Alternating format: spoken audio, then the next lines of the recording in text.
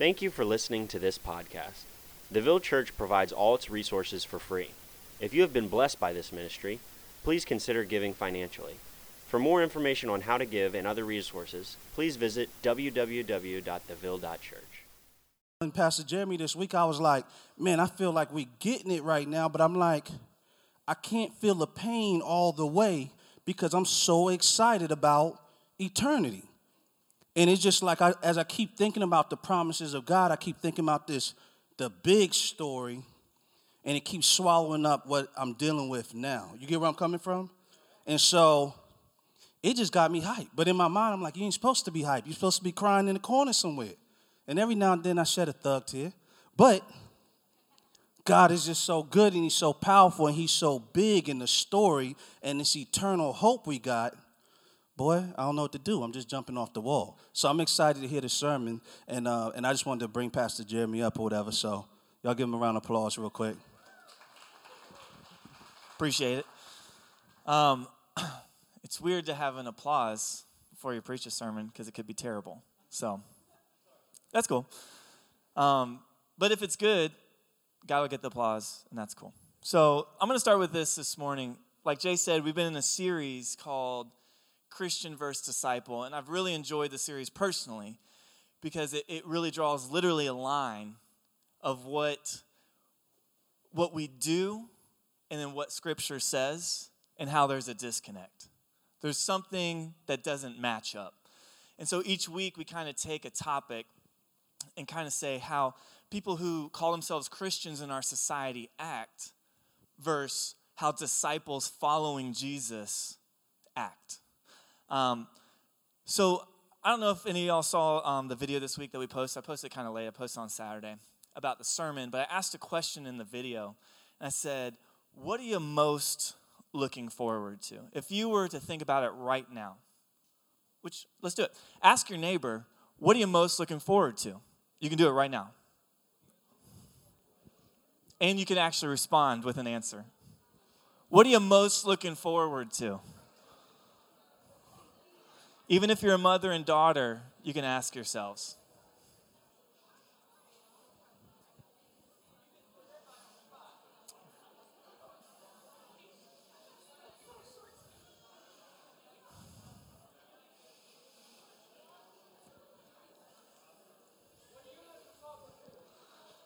I'll get to that.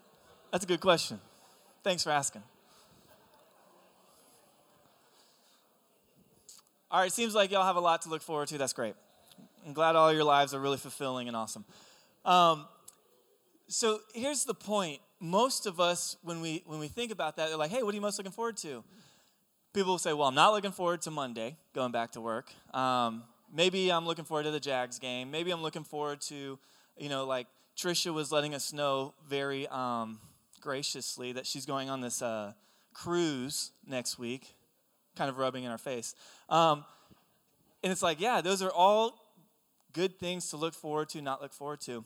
But the question is, how is that any different than a non-Christian? Like what you're looking forward to, is it any different than what a non-Christian, an atheist, anyone else would say? And the answer usually is no. We actually look forward to the same things. So there's a disconnect there. There's something wrong. And I think one of the most unfortunate, not even to mention unbiblical things that I see us Christians engaging in is this thing I call the cult of now. The cult of now. Some of us like to dabble in it. Some of us are card-carrying members of the cult of now. Have you ever heard of the cult of now? That's probably because I made it up. So the cult of now, I'll let you have the basic rundown of what it is. Now, when I say cult, I'm just playing.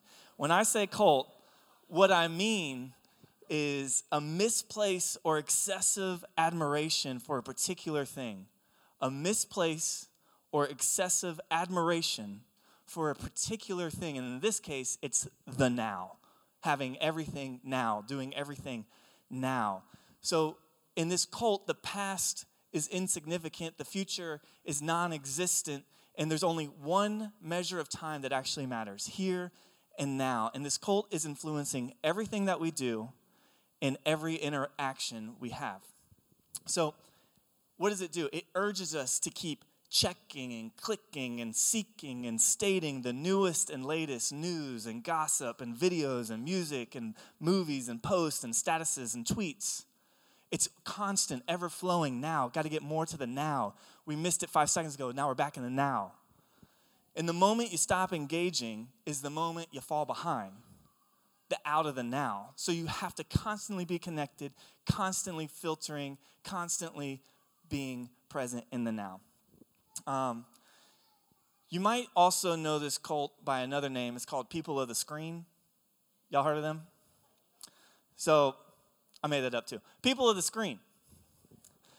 They're always on mobile devices, right? They're trying to constantly keep tabs on what's happening around us.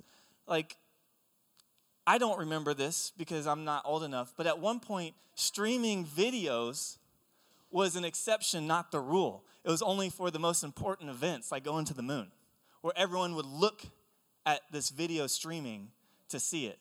But now, we're constantly, always looking at the newest and latest now video streaming. Do you know, it's interesting, I found this out. I don't know if it's true, but it was on the internet, so it's probably true. There are estimated 60 billion screens in the world. That's basically, for every person, there's 10 screens. So I want you to think about, and we're in America. So imagine, third world countries who don't really have as many screens. It's a lot higher for even us. And we're just surrounded by screens all the time. That's feeding the nowness that we always need to know what's happening now. I went to Hop Tingers last night. Anyone ever been there? I've heard of it too. That's why I went to it last night. But we went with some friends, and it took everything in me to focus on the person in front of me, because there's literally 40 screens in my peripheral, all playing different things. So I was like trying to look, but I couldn't even concentrate because so many things are moving. It's just a weird thing. And then that's not even to say when I get home, how many people have found themselves in this predicament where you have your phone in one hand, your laptop right here, and the TV's on? It's called the trifecta. And you're just constantly looking. It was just because we look at screens all the time, right? The question is, why do we do this? What is so seductive about constantly being in the moment? And I think it's because it's when we actually feel most alive. We feel most alive when we're right presently living in the moment, right? So here's the thing. There's a problem with this. The problem is followers of this cult, they're not free of consequences. There's major side effects. So it's basically when you're living in the now, you're settling on quicksand because it's constantly moving, because time's moving. So when you're standing on quicksand, this produces anxiety, annoyance, impatience. It sinks us deeper and deeper into despair because we can't ever get on top of things. Everything's always moving, and we're constantly seeking and then trying to catch up. We're frantically busy, and we're aimless, and we're short-sighted because all we're thinking about is how to get on top of the quicksand. But it keeps going down. Another kind of example, I thought about this because we see everything through screens, is I really thought this week it was kind of like if you're a fish in a bowl. You pull yourself out of the bowl to look inside the bowl, looking what everyone else is doing, but not actually experiencing the life in the bowl. And that's how I feel like we kind of view our just present existence, that we're constantly looking, trying to pull out, see the big picture, what everyone else is doing, and we ourselves aren't actually living. So why are we so driven to stare at the screen? And what's on the other side of the screen that's so enticing that keeps us drawn to it? I think this is a good question to ask ourselves. What is it that we want, right? And I believe it's this longing inside of us for another more fulfilling world, that we are not satisfied with where we're at. No one is fully content with their lives, and so we wish it was more of what we see on the screen or what we perceive people are doing on the opposite side of it. So the question today is, how do we live a life of fulfillment, of purpose, without needing to compare or see what everyone else is doing or keeping up with what everyone else is keeping up with? And I think it starts by asking all of ourselves this question. Does the present dictate your future, or does the future inform your present? How do you think about life? Does everything right now, you're just choosing what you do to hopefully get to someplace in the future? Or are you acknowledging and knowing what the future is and letting your right now be informed by that? When we say, anyone in this room that says they're a believer in the gospel of Jesus, usually what that means is we believe Jesus did something 2,000 years ago. And that's what we stake our faith and hope in. Some of us will even say, I believe the Spirit is currently with me right now, helping, convicting, and consoling me and pressing me towards God. But very rarely do we think about what God will do, that Jesus is actually coming back, and that we have a glorious future with God. That usually does not come in our peripheral view when we're talking about what the gospel of Jesus is. And it's a shame, because what we believe about eternity completely informs and transforms how we live presently. What we believe about eternity completely informs and transforms how we live presently. So if you believe that the future is the vacation, the Jags game, whatever, it actually transforms and informs how you're living right now in this moment. And I think there's two main reasons why we don't long for eternity, for this glorious future that we have with God. And here are the two reasons. We don't dwell on how amazing it'll be, and we don't let ourselves long for it. So we don't actually think, what is it going to be like? And we don't allow ourselves to long for it. So today, one of the things I want to do is spend a few minutes imagining our future with Christ and what that looks like. Let's put our imagination caps. This is the imagination station, okay? And we are going to think, what is our future like with God in eternity forever for those who are saved? I think one of the most powerful longings that God has actually given each of us is this longing for home. Y'all know what I'm talking about? It's this longing that we're not completely present, and there's something more out there, that we just want that deep, restful, wholeness piece of being home. And I honestly feel like it's within our DNA structure, deep within our psyche, that we feel this. It warns us, like, the world is not as it should be, right? Or what it could be. Because humans, all of us, were born with this awareness that there's good and evil. Anyone can look in the world and you can say, well, there's good things and there's bad things. And the Bible says we're actually stuck between two worlds. So we catch glimpses of what it has been, what it is, and then what it could be. And it's really conflicting for us, but the great thing about it is it gives us this longing for something more. So we're not there yet. We're not even close, right? But one of the questions this morning is, what experience do you all have that awakened that longing to go home? What experience have you had in your life where you can think back like, oh man, that moment, I just wish I was home? Because they come in two ways. It's either a glimpse of joy, something so joyous and amazing that you're like, I wish it was like this all the time. Why can't it be like this all the time? Or it's the longings from pain and suffering, like there has to be something more than this. It can't be like this forever. So you're constantly between the two. So you have the joyous moments where you're like, man, I wish I liked this forever. And you have those terrible moments where you're like, there's got to be more. And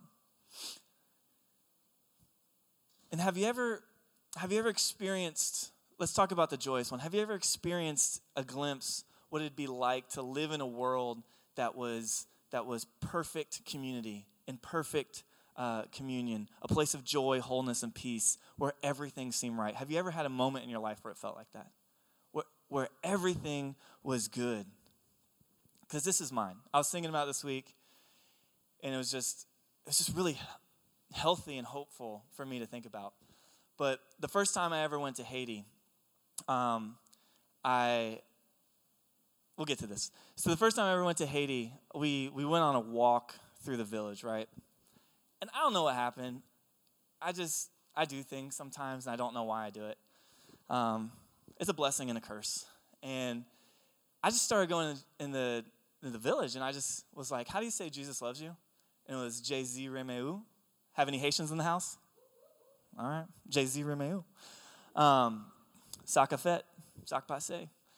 All right. Not boule. Got some Haitians. Real live Haitians. Anyway, so I'm walking in, and I just start saying, it's just, I don't know why. Like, J-Z Remeu. J-Z Remeu. Just walking through the village. Why? I'm not sure. But what happened was kids started getting really hyped and excited. And so I'm like Pied Pipering these kids all being like, Jay-Z, Remeu. And it's like a long line of kids. And all the parents in the village, and so their energy is giving me energy. We're like laughing. And we just keep saying it over and over and over and over again. And we all find this line, and we come back into the compound. And there's just this explosion of playing. So we have these huge balls. Everyone's kicking in, throwing in. All the kids are so happy, running around. And then it got to this point where they kept copying everything I did. So I just sat down because I was enveloped with children. And so any movement I did, they do it. And this one, I don't know, maybe praying mantis. I don't know what it was. But it was just an amazing moment because everyone's so happy and joyful. And it reminds me, in Zechariah, he talks about the new heavens and new earth, and he says, and the streets of the city will be filled with boys and girls playing in the streets. Just playing, pure, unadulterated joy. So happy. And I remember that moment because there was nothing better. I wouldn't want to be anywhere else. And I mean, there's still things with that. And there's stuff with America too. But I mean, I remember this one orphanage where anytime I'd start walking up to it, they just had a chant. And they'd go, Jeremy, Jeremy. And then they get hyped, and they keep saying it and saying it. And you know me, I get even more hype. So I'd be dancing, and then I'd be getting into it. And then when we got there, it was a huge dance party. It was like, are these little kids angels? Maybe, because that's what it felt like. Welcome me into heaven, because that's what it felt like. So just feeling it. I'm just in it. So those are the moments of joy, right? But then there's also a flip side. And there have been plenty of times where I've cried out in agony and in distress to God. I'm sure you have too, pleading with him, longing for something more, something different. And what's hard to realize and believe in the times of crisis is that God has already promised us something more, and that there's something more waiting for us that's better than the awfulness that we experience in this world. You see, from Genesis to Revelation, in the whole book of the Bible, it tells the single story of God's relationship to creation. So like God created it, and he knows it intimately, and he's still trying to be in relation with what he's made, and he's redeeming it. And what's interesting I saw this week is it's actually bookend. So at the beginning and at the end of God's story, it starts with a new heavens and a new earth. So he creates a new heavens, new earth out of nothing. It falls, and it ends with a new heavens and a new earth that he recreates. And so right now we're going to read in Revelation 21, 1 through 5, about this new heavens and new earth. Then I saw a new heaven and a new earth, for the first heaven and the first earth had passed away, and there was no longer any sea. I saw the holy city, the new Jerusalem, coming out of heaven from God, prepared as a bride beautifully dressed for her husband. And I heard a loud voice from the throne saying, "Look, God's dwelling place is now among the people. He will dwell with them. They will be his people, and God himself will be with them and be their God. He will wipe away every tear from their eyes. There will be no more death or mourning or crying or pain, for the old order of things has passed away." He who is seated on the throne said, "I am making everything new."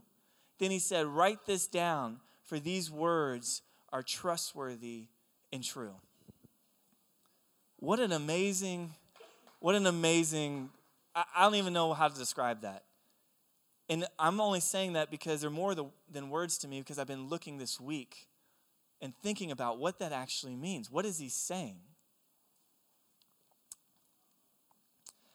And then what he's saying is, in the end, we won't be dislocated, displaced. We'll actually be home. Everything we've always longed for will actually be. And we'll be there. And we can imagine what this home is like just from this text. Sin will be reversed. Our sin, the thing that we brought into the world, that's brought misery to the entire human race, from guilt to isolation to slavery to warfare to abuse, all because of our sin. This will be reversed and be no more. Can you imagine what a world looks like with no sin in it? Think about it. What would the world be like if there was no sin in it? It would be perfect, right? But imagine how all of creation would function together in perfection. How would you function if you had no sin? What would you do? I mean, these are things that we can think about. These are things that we can imagine, because it's going to be true. And not only that sin will be reversed, but God will wipe every tear from their eyes. And this week I thought about that. I thought about what it's saying here. It's like when we arrive before God with the lingering memories of the suffering of this world that are encapsulated in a few tears still on our cheeks, that God will look at us like a loving father, cupping our faces, wiping away our tears and saying, "My child, you're home. You don't have to be sad anymore. No more tears." That God actually wipes them away. And if we think about it, there's not enough tears to shed right now for this world. From the sorrows of sin that we commit, to the heartache over losing loved ones, to the regret of lost opportunities, to the crushed dreams that we have, to frustration and anger at all the injustice in this world. Any human sensitive to pain has tears for these things. And then what does God promise about our future in Christ? There are no more tears, because there's nothing to be sad about. There's going to be no more sin, no more tears, and death will be taken away. We will live never in fear of death, and never in fear of losing a loved one, because we will just always be. And not only that, there's going to be no pain, which sometimes pain is even harder than death. Because death I don't even know the word. It just is instant. But pain is lingering. So broken relationships, separation, divorce, rejection, words spoken in anger or hatred towards you, chronic illness, wrecked bodies, all these things. There's no pain. Everything's good. And so all this pain and death and suffering is all part of the curse that the whole world, all of creation is groaning under. Because we feel it. We feel it. But the curse will be reversed, and it'll be the end of sin. And the last thing I want to say about it is this. Not only will there be none of the things we hate, which is all the things I mentioned, but everything will be new and good. So not only will there'll be no badness. There will only be goodness and newness and perfection. How much do we like new things? A lot. How much do you like getting a new pair of shoes? How much do you like getting, I don't know, a new car? How much do you like getting anything new? There's something about it that you just feel like, yes. Huh? You feel alive. There's something in you like, yeah. Now imagine if everything was new. Every single thing was new. That feeling, that little feeling that gives us so much joy is nothing because everything is new. I mean, it would change everything. Our relationship to God, our relationship to creation, our relationship to ourselves. All of it was good, joyous. It was harmonious, peaceful, exciting. And what if that feeling never stopped? Like it'd be cool to walk in it and feel that. But what if that was for eternity? It's amazing. And forever and ever and ever. The glory and splendor of eternity before God is forever. We have a saying as humans, and it says, all good things come to an end. You know what? That's true in this world. Whenever we experience this moment of joy, something where it's an instant of true contentment, we know in the back of our minds, we realize that eventually it'll end, it'll leave us, and we'll move on. And we feel that. We feel that. But when the people of God are fully in glory, we will never know that feeling. The fleeting moment. The blessing of God goes on forever and ever. Imagine 1 million years with Jesus. Because that's nothing. I think there's no way I won't be bored in 1 million years. That's what I think. That's why I'm like, 1 million years? I mean, what will we do? That's a long time. I feel like I get a little stir crazy. 1 million years? I get like that after a month. But the thing about it is, I'm not God. And I can't even fathom how it's possible to be satisfied, fully satisfied forever. But that's what God says. Complete satisfaction, ultimate joy, mind-blowing discovery forever. You can't imagine it. No eye has seen, no ears heard, because it's unimaginable. But this is what he's promising. And yet, we think of the gospel as a Willy Wonka ticket to go to a floaty, soul-bouncing cloud heaven. Thank you, Greeks, because they put that thought in our head, and it's been stuck for the past thousands and thousands of years. But that's not what God's saying at all. We will have physical bodies and friendships and global exploration and celebration and discovery of God's good world. All the intimate details that he puts in it that we don't even know on this side, that science has barely even scratched the surface of, we will get to explore forever. All the while being perfectly present with a living God who is dwelling with his people. Forever and ever. So if we believe this, when we dream of this, it changes everything now. Because that is the future awaiting God's people. So how does fixing our eyes on the gospel's promised future actually transform the vision of our lives now? That's the question. If that's true, we all want that, and we don't even know what we want because it's so hard to imagine that we can literally spend all the time in the world thinking about what that is. But how does that, thinking about that, change now? And this brings us to the second part of the reasons we don't long for eternity. The first was we don't dwell on how amazing it'll be. And the second is we don't let ourselves long for it. We don't let ourselves long for the new heavens and the new earth. What do I mean by that?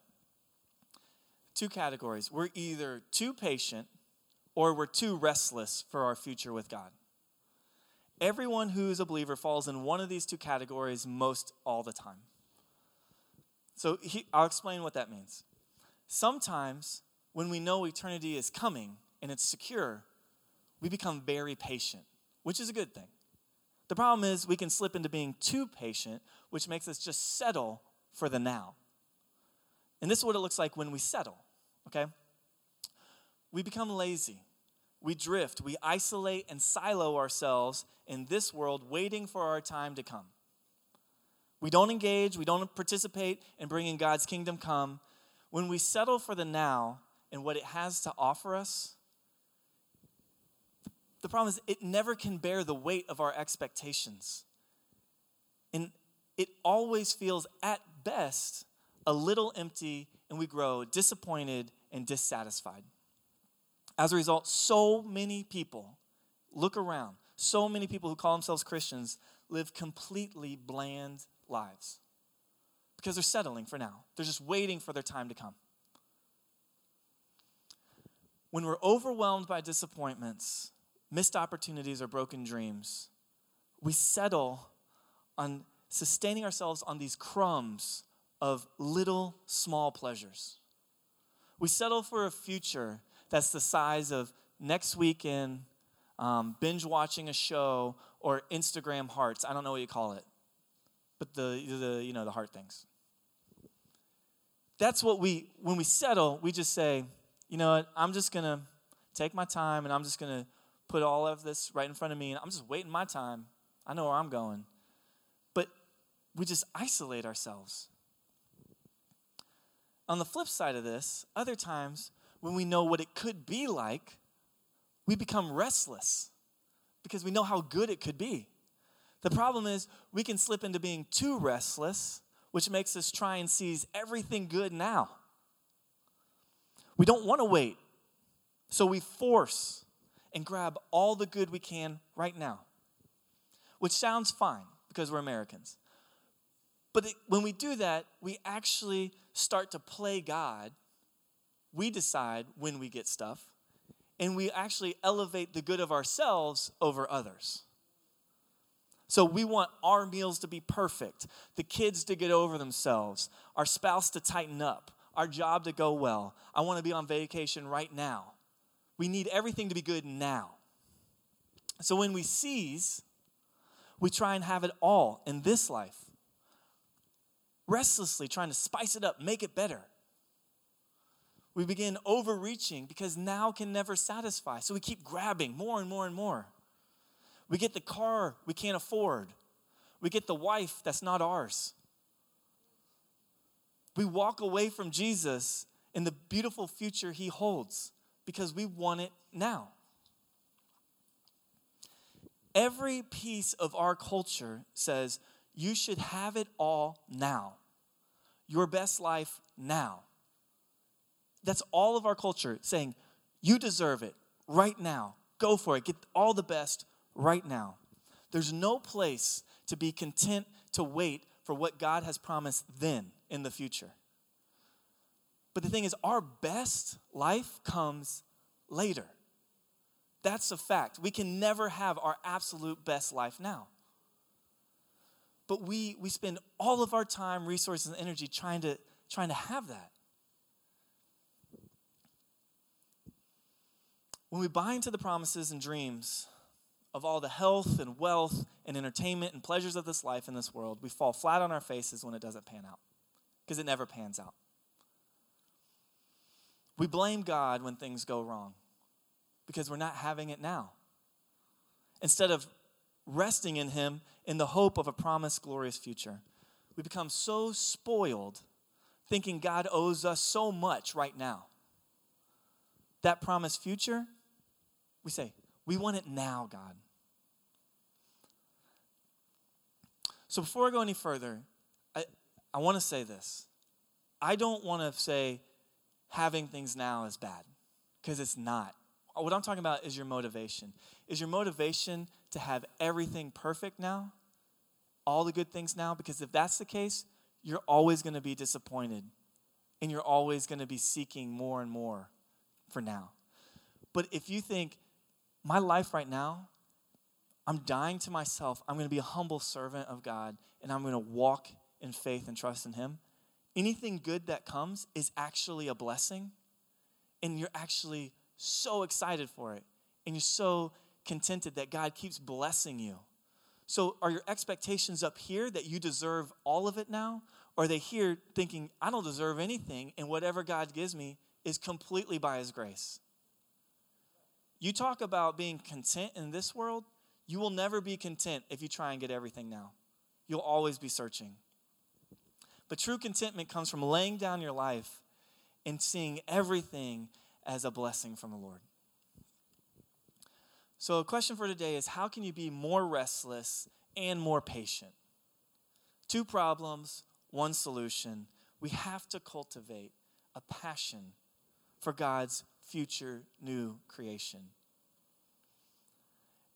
And not only the creation, but we ourselves who have the first fruits of the Spirit grown inwardly as we wait eagerly for adoption as sons, the redemption of our bodies. For in this hope we are saved. Now hope that is seen is not hope, for who hopes for what he sees?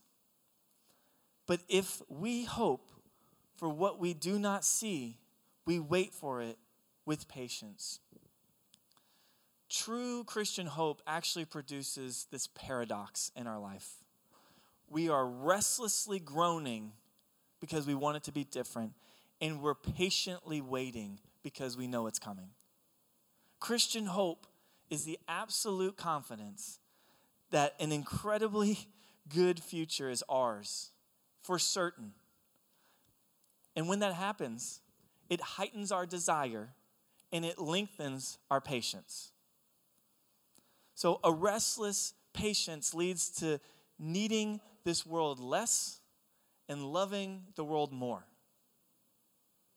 When you are restless and patient, you don't need this world because you know what's coming, but you love this world because you know God created it and that he's still invested in it, even invested in you. Because God's fighting for it in the midst of redeeming and restoring all things. So we can love the world and love the people in it and love creation itself. But we don't need it because we know the new heavens and new earth is coming. It's this paradox. It's a both and. And yet, that's all great. But many people will likely die clinging to a broken present rather than a perfect future. Many of us will die hoping we get something out of this present, even though we're in 2 separate worlds colliding right now. And you can't have it now. And so we'll be clinging and grasping for things here and just die trying, rather than just putting our full hope in the future. And this is because we don't believe several things. We don't believe it's waiting for us. We don't believe that Jesus guaranteed it. And we don't believe it's fully secure for us. We don't believe it's waiting for us because we don't believe that Revelations 21 and 22 are true. We don't necessarily think that that's actually the reality of realities, and it's right in front of us and it's coming. We don't believe Jesus guaranteed it because we don't believe that Jesus actually said, I am the resurrection and the life. The one who believes in me will live even though they die. And whoever lives by believing in me will never die. Do you believe this? And a lot of times we say no. I need the present now because I think I'm going to die. And so there's an end date. So I need to get everything now. But Jesus is saying you'll never die. And I have everything for you. And it's guaranteed, it's certain. You will never die. Do you believe that? And we do not believe it's fully secure because we don't believe Jesus actually said, I give them eternal life and they will never perish. No one will snatch them from my hand. My Father who has given them to me is greater than all, and no one can snatch them away from my Father's hand. It's completely secure. Once you're in, it will happen. But we don't believe that because we're trying to get everything now.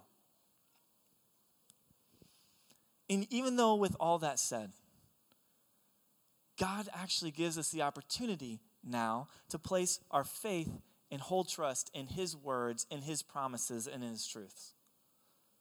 I love how Jesus says, do you believe this? Because that's the biggest question. It's not, what are you doing? What have you done? Prove yourself. He's saying, do you believe this? Do you believe in me? Do you believe that I'm enough? Do you believe I'm the gateway to heaven? Do you believe that you will have forgiveness of your sins, that I died for you?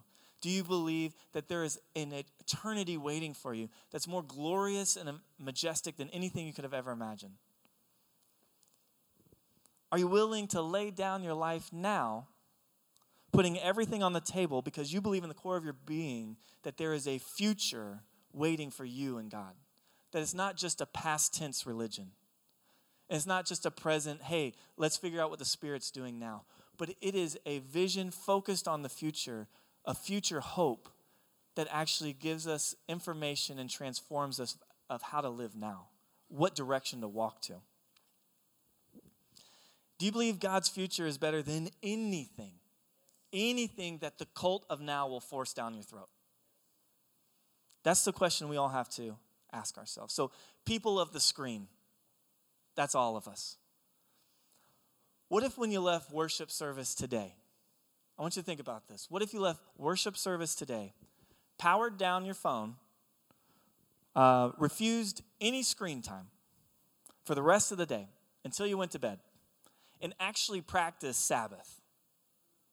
Actually practiced Sabbath, resting in God, seeking God, feeling the comfort and love of God as he fills you up. My question is, what would you physically do? You probably would meditate. Because I'm thinking, what would you physically do if you didn't look at any screen? I'm just saying, imagine. I might take a nap because I'm tired. I might read a book. I might enjoy outside, enjoy creation. Maybe cook a meal, write a letter. Think about ones that I haven't talked to in a while who may be hurting. Pray, meditation. It's a remarkable thing to think about, right? If you jump back inside the fishbowl, what would you actually do if you didn't spend your time looking at the whole thing? And everyone's so focused in this cult of now of like truly living, truly coming alive. And the paradox of that is everyone's dying, looking at everyone else. The only people actually living are the ones inside, actually living and existing and being human. I think if you actually took the time to reflect, well, today, if you did that, I'm not saying you have to, because you're your own person. You can do whatever you want. But if you did it, I think you'd actually find time to reflect on your status with God. And it would be refreshing, because he would gently remind you who you are and who he made you to be. He would gently remind you of truths and promises as you read Scripture, the promises he makes the people of God. You know, and if you did that, you'd actually look like a true disciple of Christ, which it's more than just looks. You would be. Because this whole Christian versus disciple thing is like, are you following Jesus? Or are you following the culture? Are you following the different ideologies of today? A disciple of Christ has eternity stamped on their eyeballs. If someone's truly a disciple of Christ following Jesus, their blessed hope is that Jesus is coming back and they'll see Jesus again. Eternity is within their whole vision of everything they see. It's stamped on their eyeballs. And when that happens, you become more patiently restless for the future. You know it's coming, so you're patient. But you know what it could be, in that the kingdom's coming now. That's what's coming now, that God's transforming the world now, and that you get to be a part of it, and that you actually get to see the kingdom coming together as God's leading it, and we all get to play a part of it. And in the meantime, you would need the world less, because this isn't your final destination, and you would love it more, because you would see how much God tenderly cares for it and continues to fix the broken. You will echo John the Baptist. No, John the Apostle. If you patiently are thinking through this, you will definitely echo his response to Jesus at the end. When Jesus says, "Yes, I am coming soon," the only response John has is, "Amen. Come, Lord Jesus." Amen. Come, Lord Jesus. Amen. That is true. I believe it fully. And I will wait for you. But I'm restless, Lord. Come. Come, Lord Jesus. Fix and heal and restore all things to new. And that actually should be our prayer. Amen. Come, Lord Jesus. Let's pray. Lord, we're before you. We're before you right now. And we are just existing in the middle of a grand story that you've already played out. You already know what's going to happen. You've ordained everything. You know all things. And so we rest in that. And we believe that is true. How does the future inform how we live now? Well, we look to you, Lord, because you did not take, when you came to this world, you did not take all the glorious things that Satan offered you in the desert.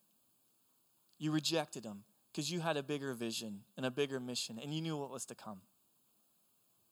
That you sacrificed and suffered for the big picture, knowing that there's a glorious future. You laid down your life knowing that God would resurrect you and that the Father would not leave you or forsake you. You could only do this knowing what the future had. And we have struggles. We have many struggles. And we have moments of joy. But our life is a roller coaster when we live in the now. When we don't hope for the future. When we don't stand on the foundation, the bedrock, Jesus Christ. When we take communion today, Lord, please, let us realize that there's a future awaiting those who believe. That we need to give up control of our lives now, knowing that you have control over eternity forever.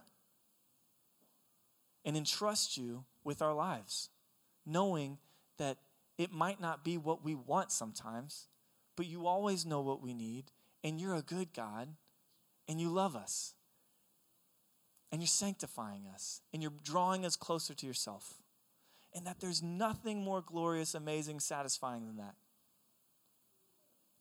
Help us to let go of the now, our fear of death. Comfort us, Lord. Send the Spirit now to comfort us. Draw people to yourself. And as we take the bread and drink the juice, representing your body and your blood of your sacrifice on the cross, help us to remember that it was not for the moment you did that, but you did that for eternity's sake. To right the wrongs of sinful humanity. To actually begin to bring the kingdom come now. And that you're inviting everybody, the whole world, every tongue, tribe, and nation to join in the beautiful church that you're creating, that you're going to present to the Father in heaven. That we won't be wearing raggedy, disgusting clothes anymore. That you will adorn us in beautiful clothes, white, shining, spotless, clean clothes. Give us a vision for the future, Lord. In your name we pray, amen.